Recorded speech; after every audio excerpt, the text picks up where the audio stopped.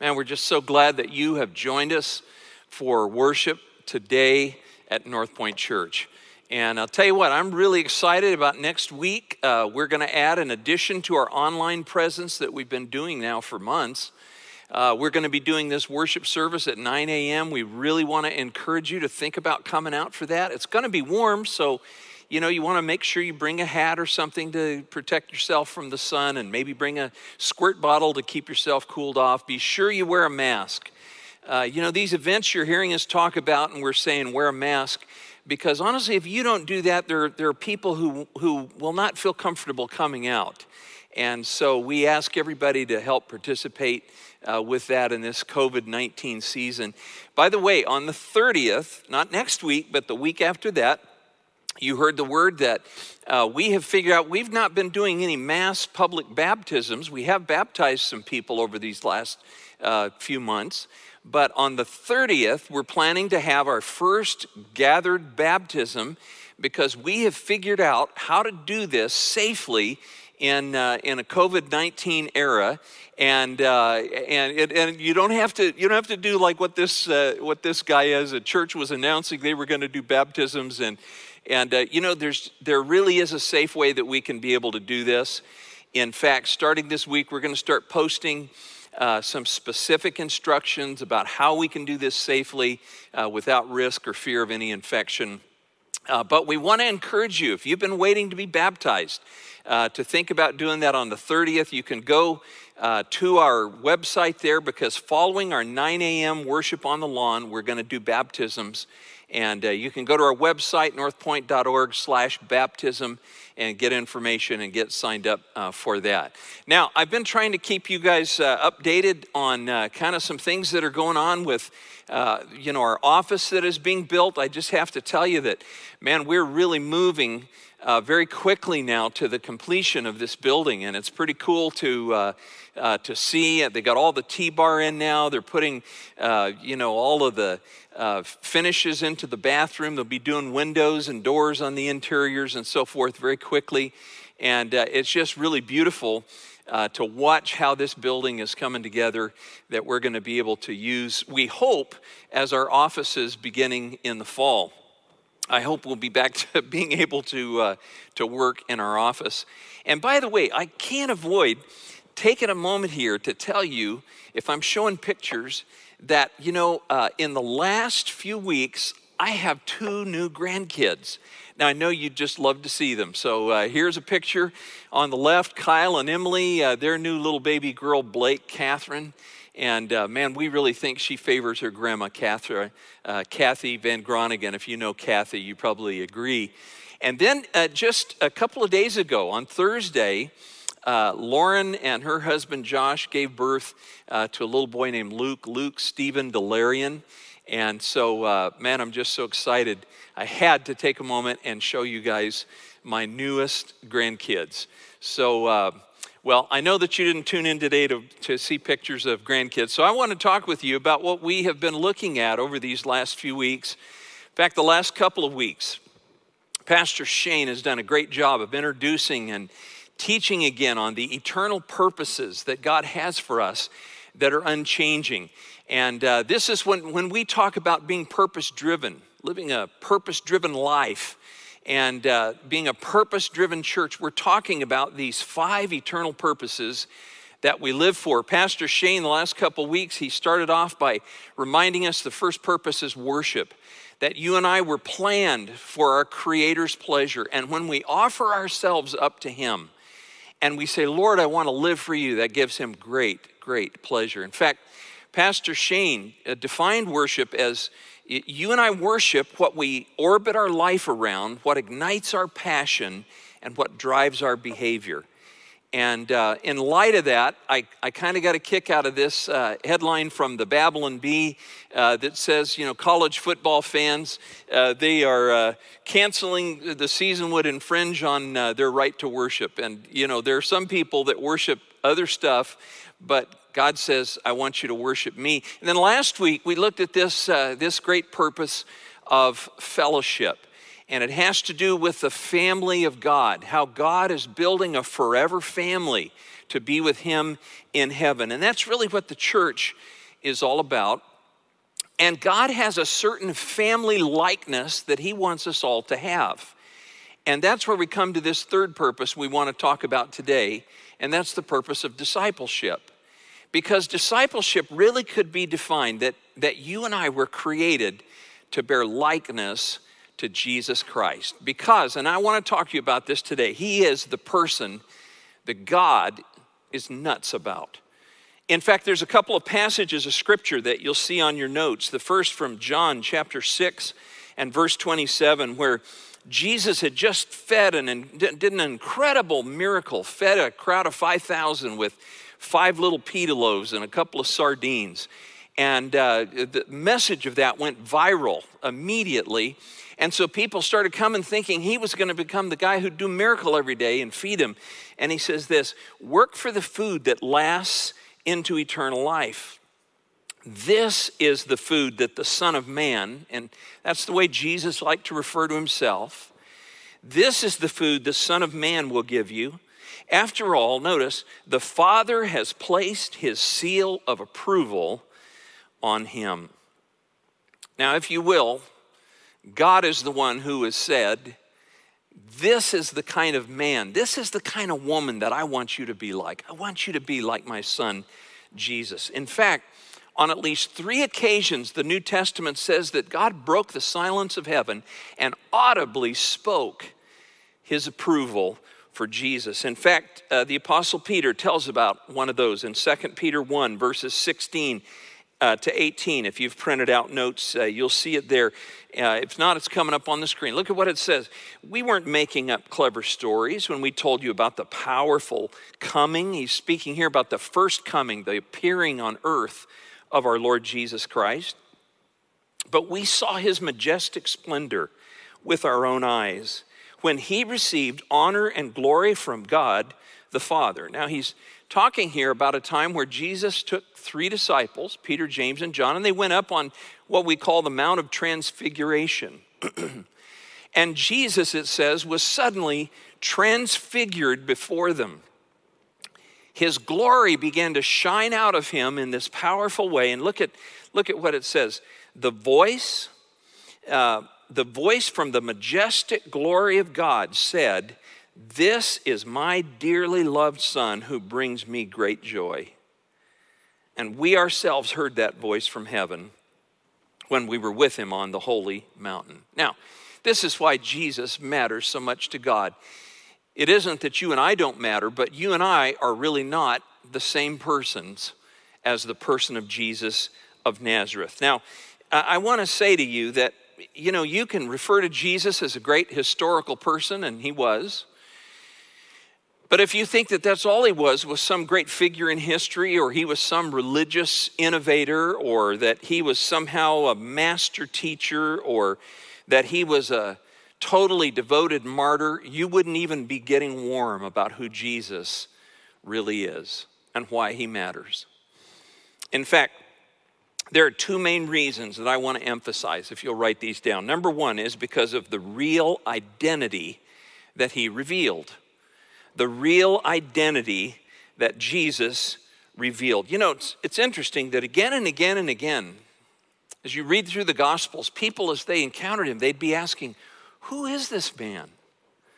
Nobody ever taught like this guy. Nobody did the things that he did. They heard what he said. They saw the miracles he performed, turning water into wine, stopping immediately a storm on the Sea of Galilee, taking a few pieces of bread and feeding a multitude such that they had 12 baskets full left over afterwards. And people were constantly wondering, who is this guy? Well, I want to point you to a passage of scripture found in the book of Colossians. In fact, if you've printed out message notes, you'll find that passage there, but I want to read it from Colossians chapter 1, verses 15 to 20. Here's what scripture has to say about Jesus, about the Christ. He is the image of the invisible God, the firstborn over all creation. For everything was created by him in heaven and on earth. And then I'm going to go on to this phrase, all things have been created through him and for him. And he's before all things, and by him all things hold together.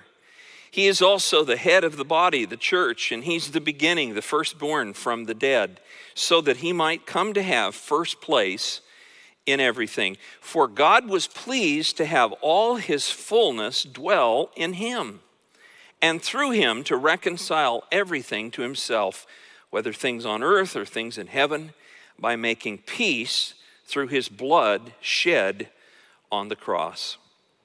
Now, there are 7 things I just want to call out to you. If you'll just write these down real quickly that you find in this passage. Number 1, it describes Jesus as the visible embodying of God. It says that he's the image of God who has come to live among us in flesh.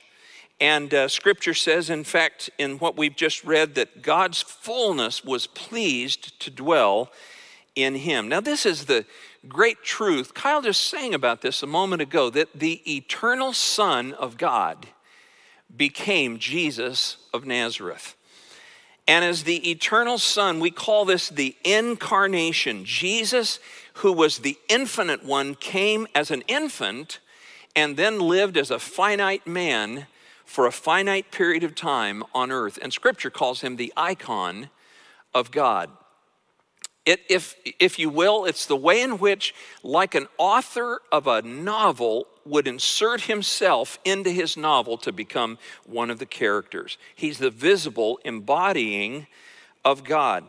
Second, if you'll write this down, he's the maker who sustains everything. In fact, it's interesting how the Bible teaches that the persons of the Trinity, the Father and the Son and the Holy Spirit, each have unique roles that they perform. And this says of Jesus that he was what we would call the agent of creation. He was the one who made everything, and he's the great sustainer of it. And then a third, he's the one for whom we exist. The Bible says through him everything was made, and for him we were made. And that's why, by the way, when you surrender yourself to Jesus, you're going to find you'll have a sense that you've come home at last. Because you're coming into a relationship with your Creator you were made to have. And then fourth, he's the leader of his church.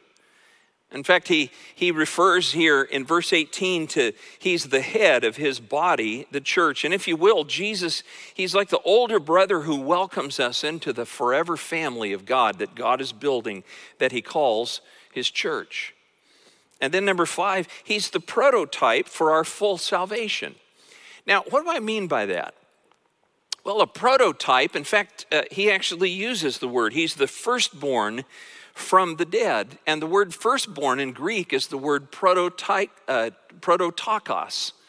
And it's very similar to our word prototype. When you have a prototype of something, if you envision a new car, you build the first one of it and you see how does it work? What's its capacities? And when it describes Jesus as the firstborn, the prototokos from the dead, it means that Jesus is the one who lived out in his own experience what the fullness of my salvation and your salvation will be. Here's what he means by that. Jesus certainly wasn't the first man to die, nor was he the first man who, when he died, his body was placed in a grave and his spirit went into paradise with God in heaven. But he was the first man who 3 days later took his body back again, and his body was resurrected and made into a kind of a body that's far beyond the physical body that he had before. It was a resurrection body. And Jesus is saying the same thing's going to happen with us. We're going to die, and when we do, our body will be laid in a grave and our spirit will go to be with God in heaven, and some future day, our body will be resurrected for an eternal age when you and I, as one author says, will become eternally invincibilized. Now, Jesus is the prototype of that. That's what gives us confidence that we can face death and eternity as well. And then number 6, he's the supreme one in all things. And you'll notice again and again in this passage that it says that he's the first, he's before, he's the beginning, he's the head, he's above all things, because Jesus Christ is intended to be first in everything, not just to be present in your life, not even prominent in your life, but to be preeminent in your life because of who he is. And then number 7, he's the Savior who suffered for me. That Jesus Christ was born into this world to offer himself for you and me with his matchless life. As he laid it down, it became the perfect sacrifice that takes care of all of our sins and all of our darkness. He made peace through the blood of his cross. By the way, that's why I love Christ, because of all that he did for me in laying down his life on a cross. Of all the things I could say about Jesus, I tell you, nobody's ever done that for me before, but he did. Now, as you look over that list, here's the thing. Every one of those things, God says, man, he did A++ with that. And that's why the Bible says God has highly exalted him and given him a name that is above every name. In fact, one Hindu scholar once admitted to the missionary E. Stanley Jones, he said, there's no one else who is seriously bidding for the heart of the world except Jesus Christ. There's no one else even on the field to compete. Now, God says that was his real identity, but there's a second thing, and that is the full humanity that he displayed. And it's important that we touch this, because discipleship is all about our having Christ-likeness. See, Jesus came not only to reveal to us what God was like, but he came to be fully human and show us what God had in mind for human beings to be like. One of the great Christian meetings in history, they came up with this phrase, that Jesus was truly God and he was truly man. He wasn't a blending of like 50% God or 50% man. No, the scripture says that all of God's fullness lived in him. And I love how J.B. Phillips, the author of the little book, Your God is Too Small, how he puts it when he says, it would be a mistake to suppose that the eternal God is no bigger than Jesus of Nazareth, limited as he was by time and space and circumstance. But the biggest, widest, and highest ideas of God that the mind can conceive arrange themselves without dissonance or incongruity around the character that Jesus revealed. Jesus was fully God, but we know he was also fully man. Now, some people think of Jesus as if he was almost like a Marvel superhero, that he was somehow in disguise as a human being and his real identity was something else. But Jesus was truly God among us, but he was full humanity. In fact, it's God's intention to make us like him. I love how Romans 8:29 in the Message translation puts this. This is a familiar passage. We're used to hearing, God, that God can take everything and cause it to work together for good, that because those that God foreknew, he predestined to be conformed to the image of Christ. But I love how the Message puts this scripture. Look at what it says. God knew what he was doing from the very beginning, and he decided from the outset to shape the lives of those who love him along the same lines as the life of his Son. The Son, he's talking here about Jesus of Nazareth, stands first in the line of humanity that he restored. And we see the original and intended shape of our lives there in him. One author has said that Jesus is the only complete person who's ever lived. The rest of us are just fragments. But God says, I want you to understand his true, real humanity, and I want you to live the way he lived. In fact, I've pointed this out to you before. It's fascinating to me that even other religions, I read a book by a Hindu who was saying Jesus of Nazareth was the epitome of what our religion teaches. I read a Buddhist book that said the same thing. He's the enlightened one. I've heard Scientologists talk about Jesus as the one who was perfectly self-actualized and integrated as a real person. I've heard humanists who don't even believe in religion say that the thing about Jesus of Nazareth was his great dignity as a person. And I laughed and chuckled a few years ago when I heard business leaders say that Jesus is the embodiment of the perfect kind of a leader, a servant leader. And I want to tell you, friends, that's because Jesus Christ is the kind of person that God is nuts about. He is the ideal person. In fact, when criticisms are leveled against Christians, it's because we fail to live up to what Jesus was like. And this is why Ephesians 4, where the Apostle Paul is talking about the process of discipleship, he says God's purpose is that we become mature people reaching the very height of Christ's full stature, that we grow up in every way to Christ. You know, there was never a description of Jesus where he came up being less than he needed to be. There was never a time that you could look at the life of Jesus that he was failing to be what life required of him and what God wanted him to be. This is why he was perfectly pleasing to the Father. Now, this is what living in discipleship with Jesus is really all about, my friend. It's that you and I were created to be like Jesus. In fact, Jesus said a disciple's not above his teacher. And it's enough for the disciple to be like his teacher. So how does that happen? 5 things I want to touch on with you this morning. In fact, I want to examine carefully 2 of them, and I want to touch on the others, and the last couple we'll really just mention. Number 1, and that would be that if we're going to live in real discipleship with Jesus, that first of all, we've got to take up his offer. And I want to challenge you to take up his offer to you. Now, 2,000 years ago, as Jesus walked the earth, he called disciples by name to follow him. And he's doing exactly the same thing today.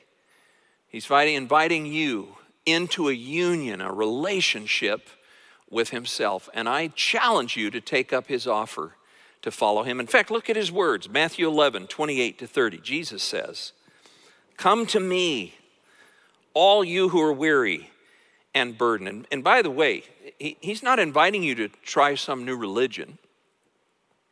He doesn't even say, come to church. Notice what he says. He says, come to me. Come into a union with me that is eternal. You who are weary and heavy burdened, and he says, and I will give you rest. And then he says an interesting thing. He says, take my yoke upon you and learn from me, for I am gentle and humble in heart, and you'll find rest for your souls. For my yoke is easy and my burden is light. Now, you and I have seen yokes like on oxen, for example, that can pull a heavy load. But I really think when Jesus was talking about this, he was probably referring to the kinds of yokes that people used to carry loads. In fact, people often do this, just take a stick and they'll put it over their shoulders and put things on both sides. But you see, it's not comfortable, it's painful, and it doesn't stay balanced. And so one of the things Jesus, as a carpenter, probably did was helping to form and make yokes that could be worn on the neck that made it easy and comfortable to carry a load. And by the way, this phrase, to take my yoke upon you, that Jesus gives, that phrase is really referring, it's a common way in Jesus' day, people invited someone to come under their teaching. Now, there's kind of a paradox here that have you noticed it? That Jesus says, if you're weary and burdened, take my yoke on you and you'll find rest because my burden is light. And I want to say to you that when you come to Jesus, you're going to feel like something has been lifted from your shoulders, not something laid on them. So what does he mean here about my burden is light? Well, he's describing the difference between the burdens he puts on us as disciples and the weights that we carry of our sinfulness and of our selfishness in our life. For example, it's the difference between the weight of the disciplines that he calls us to live under compared to the weight of regrets. The weight of disciplines is like pounds on us, but the weight of regrets is tons.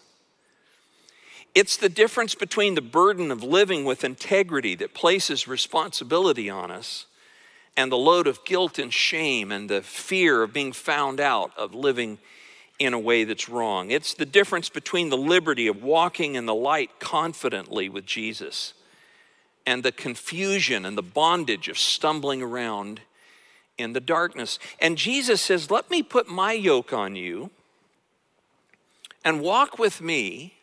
And he says, and I'll teach you. See, that's how in our experiences in life we say, Lord, I need your help. I need to know, how do I love this person the way that I should? Lord, how do I deal with this situation that I'm in? And Jesus says, learn from me. So you got to take up his offer. That's number one. Number two, you got to take in his word completely. See, Jesus says, I want you to learn from me. And Jesus said to his original disciples, man, there's all kinds of stuff I want to teach you guys, but I can't unload the whole pickup truck with you right now. But when I leave, the Holy Spirit's going to come and he's going to bring back to you the teachings that I've said. And then I want you to write those down in your word. And you see, that's what the word of Christ that we have in the New Testament. This is what the Bible is really all about. Jesus is calling on us to settle the issue for good, that his word will be last in our life. And so we begin a relationship with his words. Look at how he put it. If you abide in my word, you're truly my disciples, and you'll know the truth, and the truth will set you free. You see, Jesus said, you abide in my word by letting it abide in you. You let it get into your heart completely, and you begin to live in obedience to it. And as you do, the bad programming and the misinformation and the lack of understanding about how to live, that frankly has contributed to you living a substandard life, living beneath the privilege God intended for you as a human being. He says, you're going to overcome that. This is why your life's been distorted. But he says, I want to teach you how to relate properly to God and to yourself and to others. Number three, write this down. We got to take on suffering like he did. We take on suffering like he did. Now, I got to say to you that suffering isn't a desirable thing to us, but it's not optional to us as disciples. It's a real part of the life in the world in which we live, and it was a real part of the life of Jesus. In fact, Peter, in his book from 1 Peter 2:21, he says, you have been called for this purpose, since Christ also suffered for you, notice, leaving you an example for you to follow in his steps. And in fact, Jesus says, I want you to learn from me. Both the book of 1 Peter and 2 Peter, you ought to take time to check them out, because one of their themes is how we walk as disciples of Jesus through times of suffering. Now, you know what? Most people, frankly, when things begin to get difficult and pain begins to come into their life and they start to suffer, they ask, well, what am I doing wrong? And I want to say to you that maybe nothing. Perhaps that's part of the reason that God is allowing pain and suffering to come into your life, because God knows that things that hurt instruct us.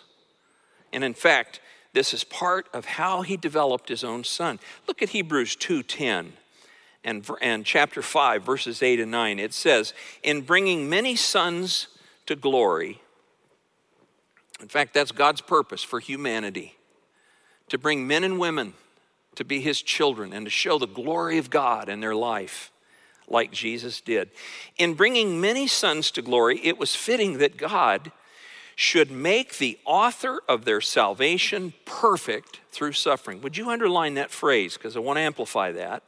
Make the author of their salvation perfect through suffering, because although he was a son, Hebrews 5 goes on to say, he learned obedience from what he suffered, and once made perfect, he became the source of eternal salvation for all who obey him.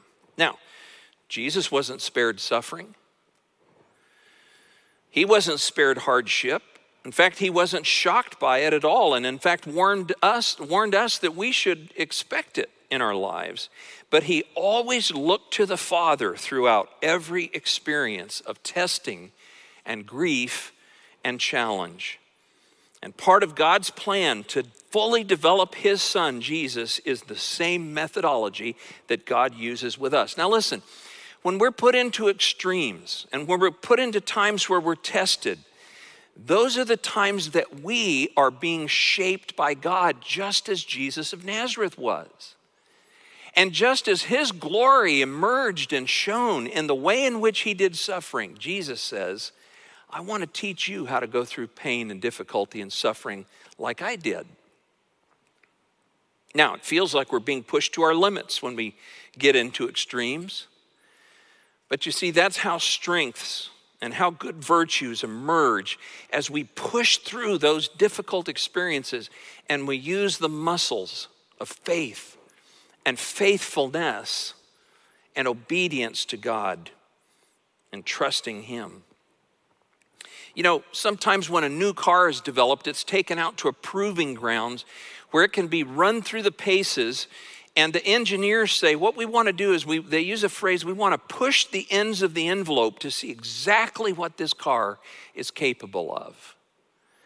And this passage says that Jesus was made perfect and he was brought to perfection. That doesn't mean that he was sinful and he was made sinless finally and could be our Savior. But what it means is that he was brought to full completion as the glory of God as a human being. He came to his fullest development and goodness by going all the way to the cross and beyond it. You know, in baseball, a pitcher has to pitch all 9 innings in order to have a perfect game. And Jesus, throughout his entire life, was learning obedience, and he was showing perfect obedience to the Father, and he was tested and tried. But I tell you what, it was those last innings of Jesus' life that were the greatest. They were the great test of him. His hands were bound behind him, and he was rejected by mob rule, and he was spat upon and beaten and lashed. He'd never experienced anything like that. And yet Scripture says he didn't retaliate. He kept entrusting himself to the Father because he knew this is what was required for him to live. And when the hand that had frankly raised the mountains and carved out the oceans and pushed the continents into their place, that same hand that had touched lepers and healed them and had worked to lift people in love, when that same hand was stretched out and nailed to a cross, Jesus had never experienced that before. It became his greatest test. And when he was lifted up on the cross and he hung for 6 hours in agonizing pain, in fact, the word excruciating is created out of the word crucified. And he stayed there and put up with the mocking of people standing in front of him, saying, come down from the cross and then we'll believe. And he who could have called 10,000 angels to take him down stayed on that cross in obedience and in love, because only staying there could he die and save us. Jesus had never faced that test. And when finally the hour came that the fullness of all of human sin and darkness and judgment fell upon him, and he felt the absolute vacuuming and absence of God's presence, that was his ultimate test. And even in that hell, he could offer life to those who were dying with him. Even then, he looked to the Father. You see, Jesus Christ passed the test with flying colors. But it was only revealed in suffering and difficulty. And Jesus says, I want you to understand as disciples, I'm going to call on you to do the same. In fact, look at this great passage from Hebrews chapter 12 that says, let us run with endurance the race that God has set before us.